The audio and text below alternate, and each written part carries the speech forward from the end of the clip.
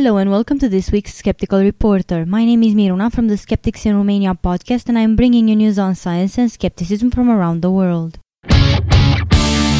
Saudi Arabia, which has the largest number of Twitter users relative to internet users in the world, has formed a special task force to track those who are accused of spreading vice and witchcraft on the social networking service. The Commission for the Promotion of Virtue and Prevention of Vice, which serves as the religious police of the conservative Gulf Kingdom, is conducting surveillance on Twitter accounts in an effort to rein in heightened interest in subjects related to sorcery. The religious public watchdog is keeping a lookout for those accounts which are spreading vice and witchcraft through the community, said Ahmed Al-Jardan, the Commission's spokesman. Saudi Arabia's Mufti, the country's leading Islamic cleric, recently declared social media networks like Twitter have become a podium for spreading evil and bad ideas and exchanging accusations and lies by many of their subscribers, and that many Twitter users in the kingdom are also fools who lack modesty and faith. The crackdown on Twitter users comes in the same week that Riyadh passed a new counter-terrorism legislation that makes it an act of terrorism for any person to disturb public order or defame the reputation of the state or the king. A British magistrate has issued an extraordinary summons to the worldwide leader of the Mormon Church, alleging that its teachings about mankind amount to fraud. Thomas Monson, president of the Church of Jesus Christ of Latter-day Saints, has been ordered to appear at Westminster's Magistrates' Court in London next month to defend the Church's doctrines, including beliefs about Adam and Eve and Native Americans. A formal summons by District Judge Elizabeth Roscoe warns Mr. Monson, who is recognized by Mormons as God's prophet on earth, that a warrant for his arrest could be issued if he fails to make the journey from Salt Lake City, Utah, for a hearing on March the 14th. In one of the most unusual documents ever issued by a British court, it lists 7 teachings of the Church, including that Native Americans are descended from a family of ancient Israelites, as possible evidence of fraud. It also cites the belief that the Book of Mormon was translated from ancient gold plates revealed to the Church's founder Joseph Smith by angels, and that Adam and Eve lived around 6,000 years ago. The document suggests that asking members of the Church to make contributions while promoting theological doctrines which might be untrue or misleading could be a breach of the Fraud Act of 2006. A 5-month-old baby has died from rickets after his parents insisted on following a strict eating regime as part of their religion. Nkosia Fakunen and his wife Virginia could face jail after admitting to the manslaughter of their son Ndingeko. Acute rickets, from which the child died on June 14, 2012, sees the bones soften because of a deficiency of vitamin D, phosphorus, or calcium. The case comes after health professionals raised concerns that the Victorian disease is returning to Britain as a result of poor diets and children not being exposed to sufficient sunshine. It is believed the parents belong to the Seventh-day Adventist Church, whose members follow a lacto-ovo-vegetarian diet, one that allows milk and eggs but not animal flesh. The childhood disease was endemic in the growing cities of the 19th century Britain because of a lack of access to sunlight and poor diets. But by the 1950s, it had been wiped out thanks to vitamin D being added to everyday foods such as margarine and cereal. Until recently, even specialist doctors had struggled to spot the disease. In 2012, the parents of 4-month-old Jaden Ray were charged with his death before doctors realized he had probably died from rickets. Before Jaden, there had only been 1 death in 30 years, yet in 2012 about 900 cases were diagnosed in hospitals in England. Nutritionists say the return of rickets is largely due to a generation of inactive children not getting enough sunlight, and Brian Wharton of the Institute of Child Health said the rise in unusual diets that provide little vitamin D and calcium were also to blame.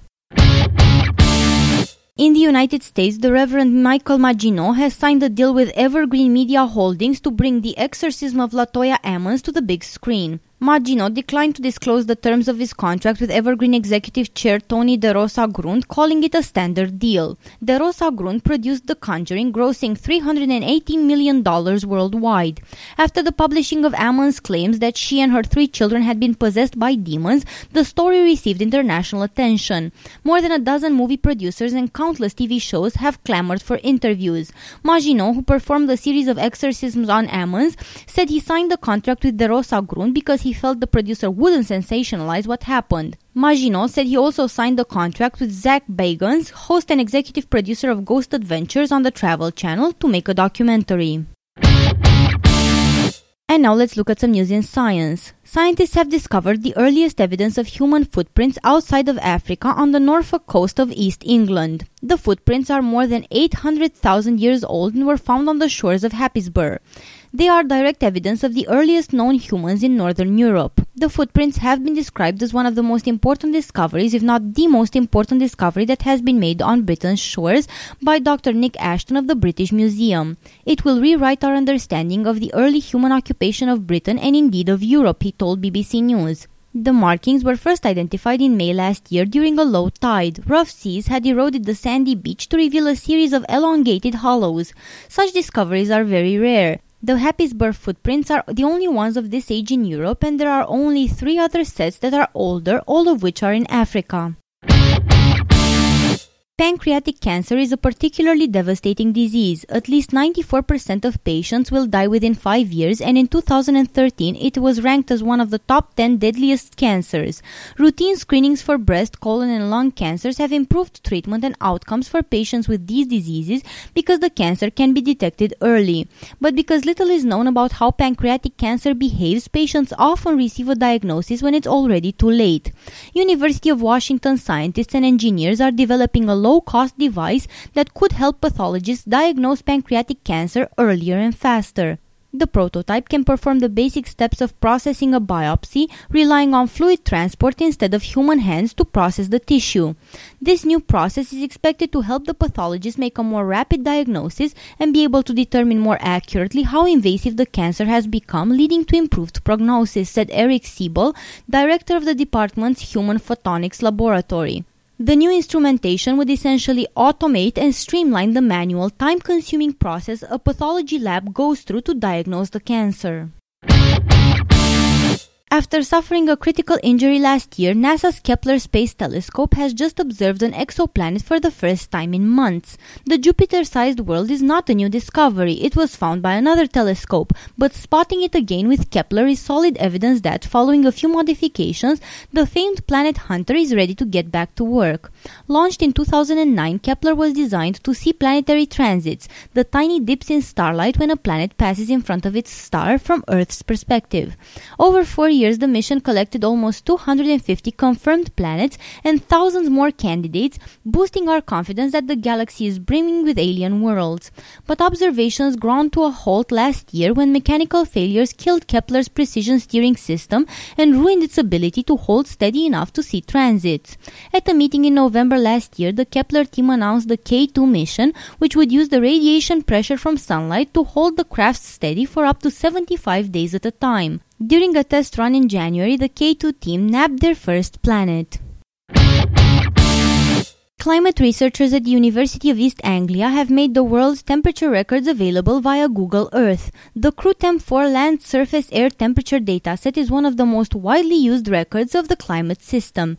The new Google Earth format allows users to scroll around the world, zoom in on 6,000 weather stations, and view monthly, seasonal, and annual temperature data more easily than ever before. Users can drill down to see some 20,000 graphs, some of which show temperature records dating back to 1850. The move is part of an ongoing effort to make data about past climate and climate change as accessible and transparent as possible. Dr. Tim Osborne from the UEA's Climate Research Unit said, "The beauty of using Google Earth is that you can instantly see where the weather stations are, zoom in on specific countries, and see station datasets much more clearly. The new initiative does allow greater accessibility, but the research team do expect to find errors." Dr. Osborne explained, "This dataset combines monthly records from 6,000 weather stations around the world, some of which date back more than 150 years. That's a lot of data, so we would expect to see a few errors. We very much encourage people to alert us to any records that seem unusual." And now in local news from Romania, we learned that another plagiarism scandal has affected the Education Ministry. This time, State Secretary Ștefania Duminica has been accused of plagiarizing her master's degree research paper. She is responsible for pre-college education and has an impressive CV. She is accused of having copied another research paper written in 2008. A commission has been formed to determine whether this is indeed a case of intellectual theft. This is only the latest in a line of scandals involving officials unable to write their own research papers and caught having plagiarized. This was Miruna for The Skeptical Reporter. This show was recorded today, the 7th of February 2014. Thank you for listening.